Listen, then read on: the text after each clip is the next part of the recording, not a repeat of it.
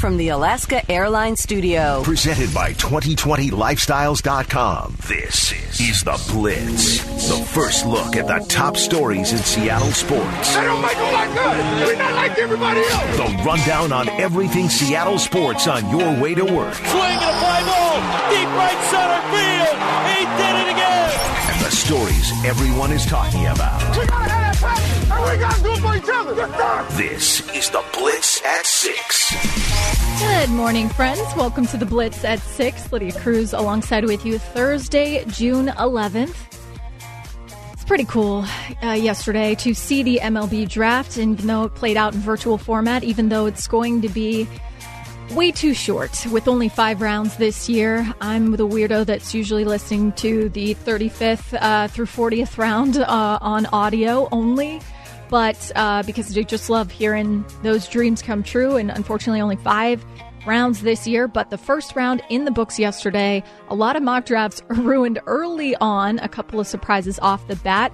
But one pleasant surprise, that would be Georgia right-hander falling to the Mariners at number 6 overall, largely regarded as maybe the best pitcher in this draft and was a favorite to go number 1 overall last year. So we'll dig through Emerson's profile and why he fits right in this young core. We'll also hear from Jerry DiPoto and Scott Hunter on that selection. It's ahead in this hour, also recapping the rest of the first round, as well as some news in the NFL and NASCAR. It's all ahead in this hour. Right now, let's get to your headlines. The first round of the MLB Draft is in the books, as I mentioned, and a couple of surprises right off the bat, which I thought maybe this year people would be a little bit more conservative because everything with COVID-19 limiting resources on scouting and teams' ability to gather some information that they may need, but not quite the case in this year's draft. Not many people believe that Georgia right-hander Emerson Hancock would fall to the Mariners at number 6, but the Mariners certainly happy he did. With the 6th pick of the 2020 MLB Draft, the Seattle Mariners select Emerson Hancock, a right-handed pitcher from the University of Georgia.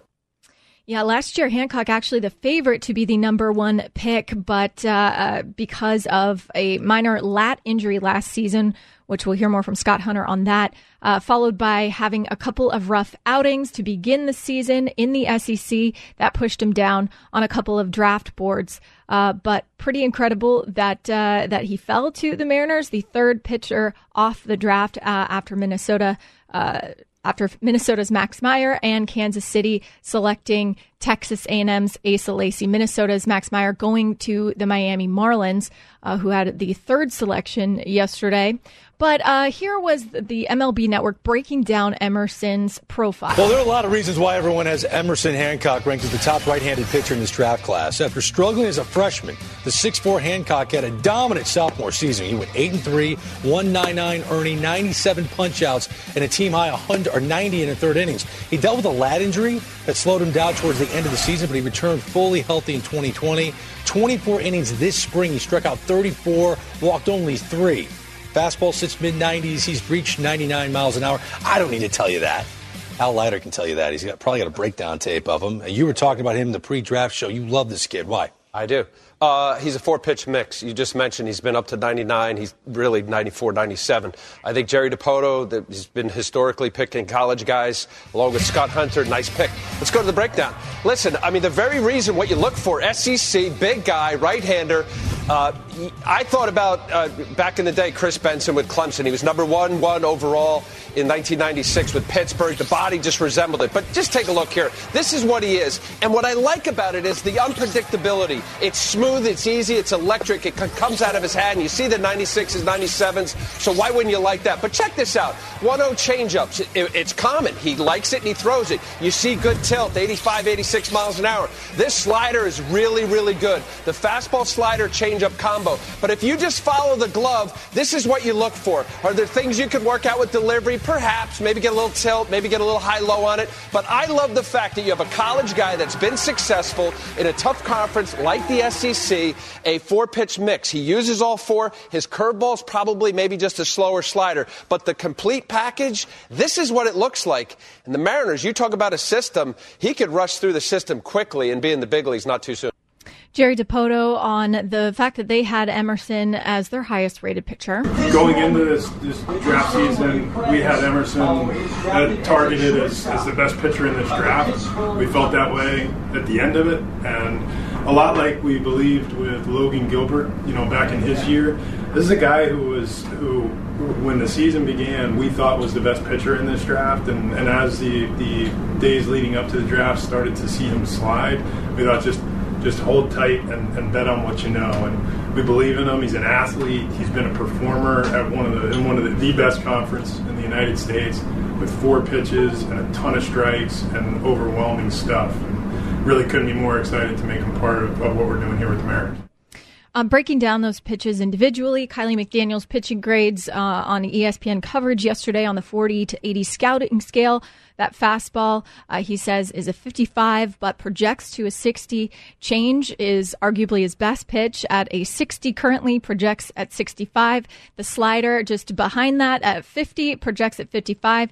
And his curve, 45, projecting at 55. Command, overall a 45 right now, but he sees it could be bumping up to 55. What's really interesting about Hancock as a right-handed power pitcher, you'd say, with the being clocked at up to 99 so far, that usually righties in this league, their second best pitch is a slider. Not usually typically that change. I did a little research project yesterday and looked it up. There was only about 2 of the top 20 power right-handers in the league last year. Their second best pitch or most used pitch was a change. So that could be an interesting profile for the Mariners to work with. Scott Hunter also talking about how Emerson will fit in right with this young core. Because for the third year in a row, Jerry Dipoto and the M's used their first-round selection on a college arm. 21-year-old Hancock joins 2018 first pick Logan Gilbert, 2019 first-round pick George Kirby as collegiate pitchers. Seattle has taken in the first round in recent years, and both Gilbert and Kirby are top 100 prospects according to MLB Pipeline. Additionally, Hancock was MLB Pipeline's number 4 prospect for this year's draft. So building around that young core, moving ahead for the Mariners, and this was Scott Hunter on that yesterday. Yeah, I think it was to sit back there the other night, and Jerry and I and some of the guys in the front office were talking, thinking about if you put Emerson Hancock in with, Justice Sheffield, Dunn, and then we have Gilbert coming, Kirby Williamson, Isaiah Campbell, and you put Emerson, who fits that mold both on and off the field. This kid is wired just like those guys, and it's something that we've talked about a lot here since I've been here 3 years ago, saying not that only we want players that have great ability that can impact the field, but off the field as well, that are wired a little different. And this kid is definitely that. Not only is he a special player, he's a special kid that is wired just like those guys, really cares about winning and also doing not only right on the field but off the field. And to answer your question, I think Jerry made the joke, we're starting to become like the Wells Fargo of young pitching. And Emerson jumps right into that class with that group that we're starting to stockpile some arms and have a pretty good arms race here that could lead us to some winning times in Seattle. Scott Hunter also asked about some of Emerson's struggles in college and about that minor lat injury holding him back at times. We've done so much work on Emerson. It's like last year he had a lat strain probably that set him back 2 weeks, and then came back, finished the year out, and didn't play in the summer. So we wound up staying on campus working out, and we just really chalked it up to a kid that was just building his strength back up. I mean, as late as today, I was watching his last start of the season here, which was only his 4th start, and I think his first 2 outings of the year he maybe gave up some hits, but he still was 94, 97, had showed all 4 pitches. He's got a power breaking ball and a slider, and it's probably his best pitch is his changeup, for which we're really excited about. Having 4+ pitches across the board, velocity's up to 98, 99, he pitches at 95. I think the biggest thing for Emerson was the expectations were so great going into the year of what he did in 2019 that a couple starts early on, just like I chalk it up to a spring training pitcher, goes out his first couple outings and is building himself up, gets hit a little bit, and then when the bell rings later in the season, come April 1st when the big league season starts, they're ready to go. So we didn't see anything concerned with that. It actually probably played up our opportunity to get him, where people might have got a little scared just because they thought it would be a little better. But I don't think any kid across the country come February 14th is really ready to go 9 innings, and we don't expect it of our big league players. Why should we expect it of our college and our high school kids? It was also cool to hear from Emerson yesterday as well, the Georgia native, talking about who he is as a pitcher, how he likes to go after hitters. For those who haven't seen him, this is how he describes himself as a pitcher. I like to attack hitters. I like to go right after them. I don't like to walk people. I try to be efficient with my pitches. I want to get long into the games. And really, for me, my key focus is just go right after people. I don't like to try to get in the deep counts. If I get ahead on people, I like to try to put them away. And I've had such a good defense behind me at Georgia that, I've kind of fallen in love with just letting guys kind of put it in play and get the routine out. So that's just kind of who I am. I love to compete. People can see some fire every now and then coming at me, but that's just kind of who I am as a pitcher. Fit right in with the young core for the Mariners as they continue to build around that youth for the future. Up next on the Blitz, well, speaking of baseball and the future of it, Rob Manfred, we saw him on our televisions last night announcing the picks, but he was also on SportsCenter yesterday to talk about the state of baseball in 2020, and we'll hear from him. It's next on the Blitz right here on 710 ESPN Seattle.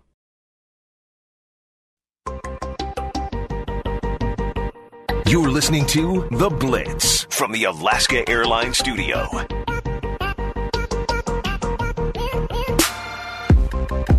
Welcome back to The Blitz at 6. Lydia Cruz alongside with you Thursday, June 11th, day 1 of the MLB Draft in the books.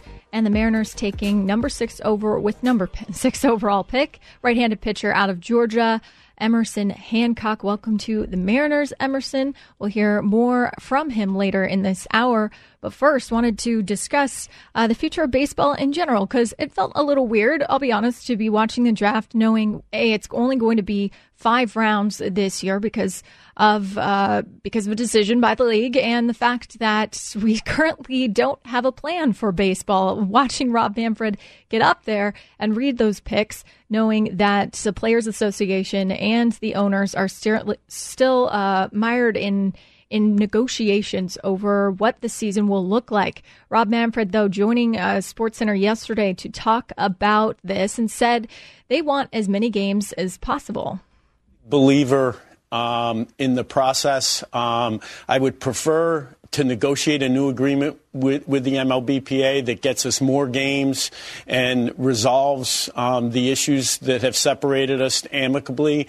But at the end of the day, we negotiated for the right in March to start the season on a number of games that we select in these particular circumstances. And if we have to, we'll exercise that right. That right coming from their March 26th agreement, and that says that at least they have to negotiate in good faith. Rob Manfred, though, MLB Commissioner, also saying that agreement was the prorated agreement was based on full stadiums. The March 26th agreement was premised on the mutual belief, that we were going to be in a position where we would be playing baseball games in full stadiums. And I think that we find ourselves in a situation where we're going to be playing largely without fans, if not exclusively without fans. And that altered the economic landscape and really required another negotiation. Rob Manfred also talking about this unique situation, and he says the owners, they're aware of it. At times, some of the comments on both sides have seemed a little tone deaf, but Manfred saying the owners know this is a different situation. I can't speak for the Players Association. I can tell you unequivocally that the owners understand this is different, that they're listening to what their fans saying, and that they are listening to what the players are saying, and they're continuing to make proposals as a result of the input that they're receiving from those sources. Most important thing is to play baseball in 2020, at least for the fans.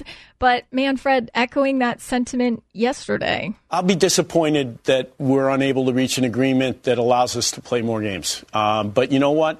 I think at the end of the day, the most important thing, and I'm not buying into your number of 48, the most important thing is that we play Major League Baseball in 2020. And I can tell you unequivocally, we are going to play Major League Baseball this year. Because the owners then, again, do have that option, they believe, to force the season schedule based on that March agreement. Rob Manfred also saying they, though, won't commit to a date that MLB will force that season start. I don't want to commit to a particular date when we have to go down that path. I will tell you this. Each and every day that goes by, we lose the capacity to play at least one game. And that's really the time pressure that's significant at this point in time. Yeah, come on. If the most important thing is to play baseball in 2020, then make it happen right now. It was cool to hear from Jimmy Lake, Washington head football coach, yesterday on Pac-12 Network. There's some optimism about bringing football back here in the summer, and the Pac-12 now allowing voluntary workouts starting in mid-June, of course, following health and safety guidelines. Jimmy Lake, though, talked more about the tough conversations that his team has had right now. They start to get to know each other, and they start to find out that, hey, you know what? Even though that guy doesn't look like me and he's not where I'm from, we're a lot alike in a lot of ways. And so we've broken down those walls, and that was one of my messages to our team is we are really a shining light of what society should be like. No, we don't all look different. We don't all talk the same. We don't have the same views, but we should have compassion for each other. We should have empathy for each other. And we should understand that we are very similar, even though we may not look alike. And that was also one of my huge messages to our team. And Mike, I agree with you. We are definitely set up way ahead of a lot of programs and a lot of organizations that have adults that work together. And I definitely sent that message to our team that we are in a really good place. Not perfect, but we are in definitely a really good place, and we have to continue to have these conversations.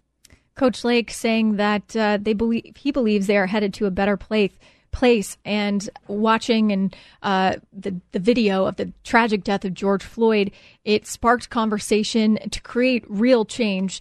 He mentioned that his team has worked with Leadership Council and coaches to organize a team meeting to fight for racial equality, which is pretty cool. Yeah, I mean, I think everyone felt this thing boiling over. And first, it was me reaching out to our Leadership Council saying, well, we need to meet on this. We all need to talk about this. And they appreciated that message. I reached out to a handful of individuals on my team that I felt would definitely have taken this very seriously. And they were appreciative of that. And we had a good conversation just one-on-one. Then I reached out to all of our full-time staff members, position coaches, and they reached out to their units individually to make sure, their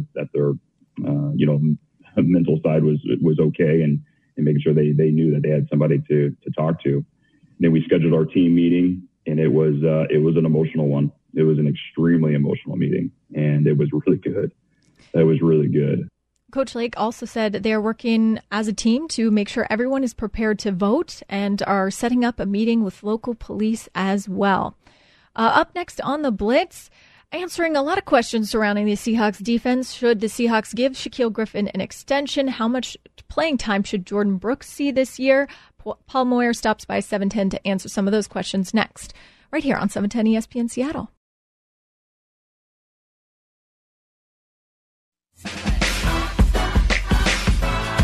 From the Alaska Airlines studio, this is The Blitz. Welcome back to the Blitz at 6. Lydia Cruz alongside with you Thursday, June 11th. Thanks for hanging out this morning. There's a lot of questions facing the Seahawks defense this year, and Paul Moyer joining Bob, Dave, and more yesterday to discuss some of them, including should the Seahawks give Shaquille Griffin an extension? Wait for it. Paul, where are you at? Hold on. Yeah, that part's a challenge for him. He'll have a hard time getting the type of money he wants, and I'd probably throw it similar to Clowney situation. Both of them are really good football players. Both of them have been Pro Bowlers. I mean, Griffin made the Pro Bowl last year. And people see more of what's going on than just interceptions. But with as much zone as we play, you've got to make plays. I mean, you've got to be able to trust things and break on the football, and you've got to create turnovers. And if he has 4 or 5, 6 interceptions this year, it's going to cost us a lot of money because he's very fast. He runs well. He does match up with just about anybody. But if he's not making a lot of plays, he will not get the money that I'm sure he's looking for. Paul also asked about Jordan Brooks and how much we could see him on the field. How much playing time will he get? But I think he's going to get on the field. I think he's going to do some things. I think he's got a chance to be a bit of a pass rusher for us as well. And he's a sideline-to-sideline player. Wagner's not going to play the whole season. He's going to get nicked up. KJ probably the same thing. They're going to more than likely, just their age, going to miss a few games. So we're going to need these young guys to step up and make plays. Paul Moyer also on just how important Quinton Dunbar is to this defense. Of course, if he will see any punishment or any discipline by the league, we still don't know, or by the legal system, but Paul Moyer on Dunbar's importance to the defense. The reason why Dunbar's so important is it allows us to put three corners, I think, on the field. And that allows you to play man. You're not playing man-to-man, is no offense there, Dave, with linebackers who can't run as well. And they can run, but they're just not as skilled at covering and changing direction and all that stuff, obviously. But I think that's important more than anything, because now you can disguise blitzes. For the most part, when you got your 4-3 personnel out there, I mean, you've cut the playbook in half. The quarterbacks know that. They're not fearful of certain things coming their way. Paul's full interview is available online for you. Just click on the podcast tab at 710sports.com. Also yesterday, Shannon Drayer joining the afternoon show. Bob Dave Moore to discuss the Mariners' first-round draft pick, Emerson Hancock, as well as what the Mariners might be doing with the rest of their picks. How surprised are you? What are you feeling in terms of surprise and liking this pick, not liking this pick? I'm not surprised in the least bit, because I've been saying that if Emerson Hancock was there, that's who they would go with, and if not, it would be Nick Gonzalez. So I think they were not. I think a lot of the draft prognosticators were not expecting Hancock to be there. I know that the Mariners are in a position right now where they didn't necessarily feel like they needed to draft for need or needed to draft for immediacy because of what they've got coming right now. But Hancock was somebody that I had heard that they had liked quite a bit, but I don't think anybody thought that he would be there. And as we saw, if you were following along with the draft, it was surprise after surprise after surprise. So this was going to be an interesting choice for them, and they did what they've done the last 3 years and gone with that polished kind of power college pitcher who more likely than not can be of impact sooner rather than later. Yeah, so third year in a row where they take a first-round pick on a college pitcher. Had you looked at this guy, Emerson Hancock, at all, Shannon? And if so, I mean, I know there's a lot of guys to preview, but what do you know about him as far as, just what kind of a person he is, what his pitch is, all of that good stuff that you do when you draft profile? Well, you look at what's been out there, and what's really unfortunate about everybody is they barely were able to do anything this year. And I think he only threw, 24 innings this year, but in that time he struck out 34 batters. Big kid, had an 8.3 ERA with a 1.99 ERA last year, 97 strikeouts, held opponents to just 185 batting average. And what's most impressive about him is he is a big upper velocity fastball guy. He's a guy that, can hit 99. He's also very much a command guy. And the fastball has a high spin rate on it, so it should play up in the zone, which is something that, you love to see from those big power pitchers. It's one thing to have 99, but if there's no movement on it, it's not going to do you very much good. Has 2 above average secondary pitchers. And what I've heard about him the most has just been that this is a polished pitcher. And I think it very much fits into what we've seen the last couple of years. And, there were some, you look at what a pleasant surprise Logan Gilbert was and how quickly he came along. You talk to some scouts, and they would have put Emerson over Logan Gilbert, slightly. So, you add him to George Kirby and to Logan Gilbert, and you just have this young crop. They drafted 3 college pitchers that they think highly of. One that we haven't even really seen or heard very much of that the scouts absolutely love, and Brandon Williamson. And they have built a nice little, group of future pitchers that really shouldn't be too far off. And whether or not we see them at the big league level or they are somebody that you can kind of use a little bit to get back some things that you need, infield depth is not good in the minor leagues right now. they've got some solid pitchers down in the minor leagues right now, and we've seen them bring some of them along quickly of late, which should play very well for them going forward. Yeah, I'm just looking here, and Hancock just turned 21 on May 31st. You talked about the lack of infield depth in the minors. Are you surprised they didn't go with Gonzalez? No, only because I think they would have gone with him if Hancock wasn't available. If some way that Lacey was still around, another pitcher, I think they would have gone in that regard. But I think that I do think that Gonzalez would have been their first position player. I don't think that they would have gone for the high schooler Bean. I don't know for sure. But, they like Gonzalez, but I think the opportunity was just too big on the pitching side. Well, Gonzalez just went number 7 overall to Pittsburgh, so he's off the board. Before we let you go, Shannon, what do you expect? I mean, only 5 rounds to deal with here, so what maybe not individual names, but just positions do you expect them to address with the remaining picks? I think we'll still see quite a bit of pitching. I mean, that's their MO, and they can kind of use that as a currency moving forward as well. And I think something else to think about is, we're in the situation where everything is so uncertain, and when these guys are going to be able to play again, a game experience is the most important thing, and that is something that everybody is missing. But the pitching, you can do so much more than the hitters can do right now. You keep your arm active. You can throw bullpens.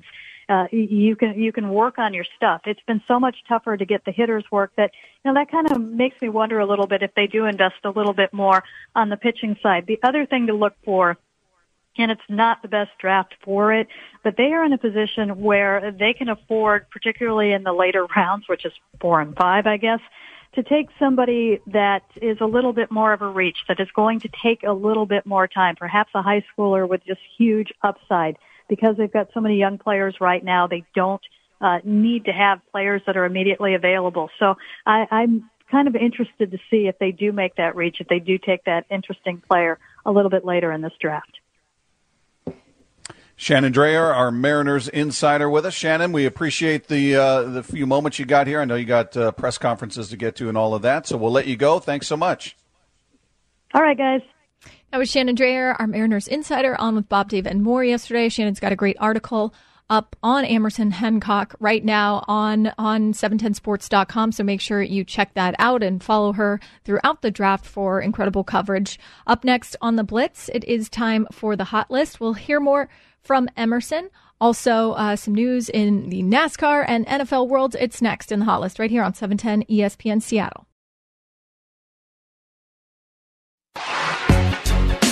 You're listening to The Blitz from the Alaska Airlines studio.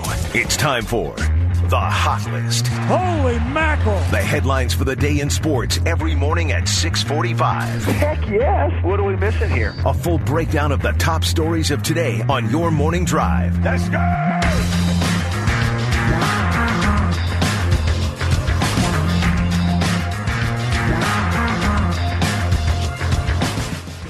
Well, we've been getting a lot of positive news lately on the return of sports, including Major League Soccer. Taylor Twellman, ESPN MLS analyst on MLS, coming back. Well, you hit the nail on the head at the beginning of it. They're coming back before any other league, and especially with the NBA still dragging their feet a little bit. So, Scott, they're trying to announce this return with the game, 3 games, every single day, right? So you've got a 9 o'clock in the morning game, 8 o'clock, and 10:30 at night in a World Cup-style format. So you and I spent 2 summers ago, we spent every day watching World Cup games, and I think Major League Soccer is looking at this as an opportunity. Now, the minimum amount of games per team is 3. All of those games, the 3 games that you play in your group stage, will count towards your regular season. And, Scott, that's where I want to take you with this. It's less about the tournament to me, and it's more about the statement Major League Soccer said today that, guess what? Those 3 games count towards the regular season because we are planning and very confident that we're going to play 12 to 18 games in our respective home markets. And even Don Garber today on the media call said there's a possibility that fans will be involved. That's the biggest talking point for me. Yes, it's an exciting World Cup-style tournament. You're going to catch a lot of eyeballs that you would never see before, but more so, they're going full steam ahead and finishing this season to the best capability that they can post-pandemic. In the NFL, the players put out a pretty powerful video last week calling for the NFL to speak out against racial inequity, against police brutality, and featuring several big-name players, including Patrick Mahomes. Also in that, you can always hear his wonderfully distinct voice, but to hear from Patrick on that was pretty cool. And he spoke yesterday, too, about using his platform for good things. First off, talking about how watching the video of George Floyd so painful, and he just knew that he couldn't sit back and watch. I can't watch the entire George Floyd video through and through. I've watched it in parts, but it hurts me too much to my soul to see him and feel like I can't help. I can't do anything to help the situation that happened, the horrible situation that happened where George Floyd got murdered. But to me, it just affected me knowing that I have people in my family who have been in and out of jail, and that could have been put in that situation. And that's where it took me, is that could have been one of my family members, and that could have been someone that I cared about. And I know how much hurt that his family must be feeling, or I can't even understand it, honestly. But that was, I wanted to sit back and listen. I didn't want to act off of anger. I didn't want to act off of hurt. I wanted to listen and make the best informed decision that I think I could to help the world, help the community with my platform. So I felt like that was my first where I kind of came up with my statement of trying to unite and show love to everybody. Patrick Mahomes also asked about if he was afraid of any backlash making that statement. I feel like with every decision that you make, there's going to be positive and negatives, and that is the world that we live in today. But I believe in both my statement and the video that I made that that stuff needed to be said. We needed to come together as a group, as players, and show that we believe that Black Lives Matter, and that we believe that this needs to be informed, and we need to be the role models to go out there and take that step. Pat Mahomes also saying he wanted to do the most he can with his platform and making efforts and strides wherever possible. Diana Rossini, NFL reporter, also talking about what the NFL owners' response will be, because a lot of people calling for action from them, or at least for them to be more vocal in this time. We heard from Roger Goodell following the players' video coming out, and a pretty powerful statement from him, and admitting that the NFL handled peaceful demonstrations and protests incorrectly in the past. Diana Rossini, though, on NFL owners feeling the pressure to spur to action right now. As a head coach today, give me a gauge on the pressure right now on owners. He said tremendous right now. That's how they are feeling it. And he pointed out to me, he said, Jerry Jones, when he is in these meetings with the owners, he leads the way.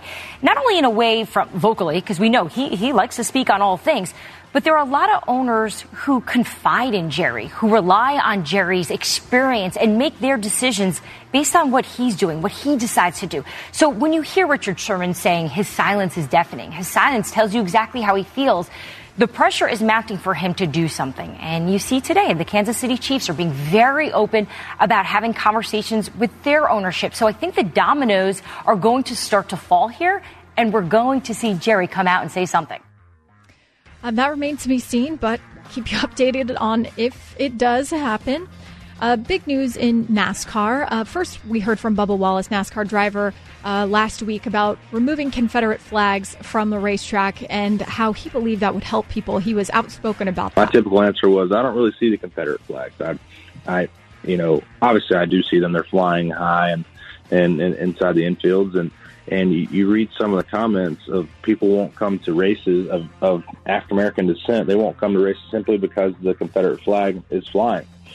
And you look at that, it's like, okay, we are a very selfish nation. I feel like I'll take credit. I'm very selfish, but it's not about us. It's about other people. It's about coming together and treating your neighbors like they're your brothers and sisters. We're all brothers and sisters in this world. So if it makes them feel uncomfortable, let's just take it down. Let's just get rid of it. No disrespect, but it's time to make people feel welcome. That's what we're fighting for. We don't feel welcomed in this world. The African American community does not feel welcome, and I think we can help that by removing Confederate flags. If it bothers them, then let's make that change. And NASCAR officially doing that yesterday and banning those Confederate flags. Ryan McGee, ESPN senior writer, talking about this and how NASCAR has constantly apologized for the Confederate flag. I worked at NASCAR, and it was a constant apology for the Confederate flags. And it was a constant apology for the fact that the diversity display case at the NASCAR Hall of Fame is about the size of a microwave. It was a constant apology for all of these things. And so I knew where the president of NASCAR's heart was, Steve Phelps. I knew where the competitors were. I knew where Jimmy Johnson was on all this. And so to see it all actually happen and to see the relief on people's faces, even though it's a fight, to see the relief on the face of Bubba Wallace, the face of Jimmy Johnson, the face of Jeff Gordon, the face of people that I know have felt the way that everyone knows now they feel about the flag, about racism, about inequality, about all of these things, to see it all out there is crazy. And now being vocal and that change happening, pretty incredible. And Ryan McGee with further thoughts on this as well. It doesn't hurt that right now they can do this in a little bit of a vacuum, but it also gives them time to prepare. And what the racists are realizing now is they're outnumbered. And what the racists are realizing now is what they perceived as a safe haven, the NASCAR racetrack, they don't have that anymore. And so as a result, they're reacting the way that they're going to react. And I am 100% for making them feel as small and surrounded as uncomfortable as possible. Yesterday, the MLB round 1 of the draft in the books, and number 1 overall, well, Spencer Torkelson headed to the Detroit Tigers. With the first pick of the 2020 MLB Draft, the Detroit Tigers select Spencer Torkelson, a third baseman from Arizona State University. Yeah, he was on SportsCenter yesterday, and I always love the draft because of those moments when you see a lot of people's dreams come true, and Spencer saying it's the first time he cried out of just pure excitement. To be honest with you, I didn't know it was happening. I didn't get a call, and I heard my name, and, I can't remember ever crying out of just pure excitement in my life, but I think I might have shed a tear or two, I'm not going to lie. But it's an unreal feeling. And it's a feeling I'll never forget, that's for sure. Those are the moments, man. Also the moments when the Mariners pick, tuning into that at number 6 overall. There was a lot of surprises early on in the draft, and not many people thinking that Georgia right-hander Emerson Hancock would have fallen to the Mariners at number 6 overall. And Jerry Dipoto said that they had regarded him as the best pitcher in this draft, not just the best righty, but the best pitcher. But he did, in fact, fall to them. And with the number 6 selection, the Mariners have a new college arm heading to Seattle. It would help if the sound played. Wait for it. With the 6th pick of the 2020 MLB Draft, the Seattle Mariners select Emerson Hancock, a right-handed pitcher from the University of Georgia. Another college arm in the past couple of years being taken with their first selection, joining George Kirby, joining Logan Gilbert in the past 2 years. And Emerson Hancock, power righty, but also a lot of secondary pitches to work with. His slider is promising, but his change, arguably his best pick, being graded at a 60 on the 40-80 scouting scale, projected at 65. So pretty cool there. And we got to hear from Dipoto on the fact that they saw him as the highest rated pitcher in the draft. Going into this draft season, we had Emerson targeted as the best pitcher in this draft.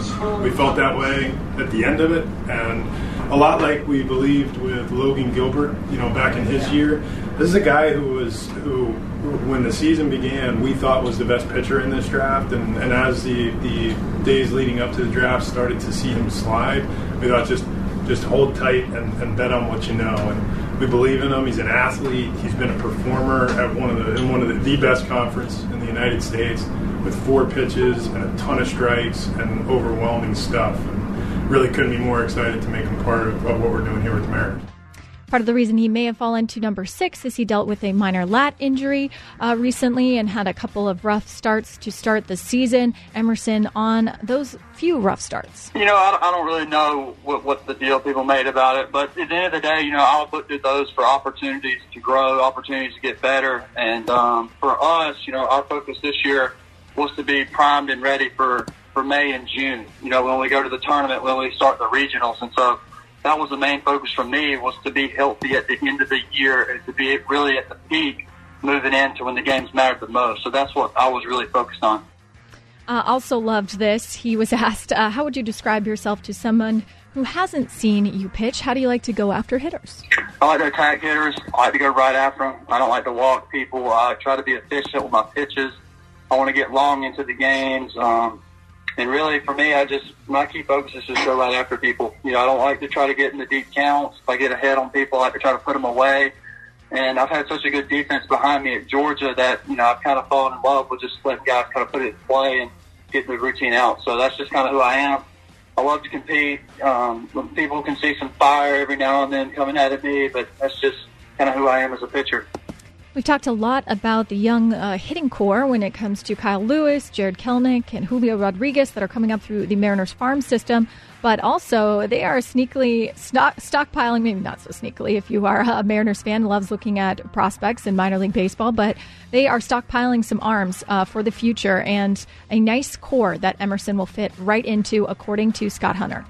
Yeah, I think it was to sit back there the other night, and Jerry and I and some of the guys in the front office were talking, thinking about if you put Emerson Hancock in with, Justice Sheffield, Dunn, and then we have Gilbert coming, Kirby Williamson, Isaiah Campbell, and you put Emerson, who fits that mold both on and off the field. This kid is wired just like those guys, and it's something that we've talked about a lot here since I've been here. 3 years ago, saying not that only we want players that have great ability that can impact, the field, but off the field as well, that are wired a little different. And this kid is definitely that. Not only is he a special player, he's a special kid that is wired just like those guys, really cares about winning and also doing not only right on the field, but off the field. And to answer your question, I think Jerry made the joke, we're starting to become like the Wells Fargo of young pitching. And Emerson jumps right into that class with that group that we're starting to stockpile some arms and have a pretty good arms race here that could lead us to some winning times in Seattle.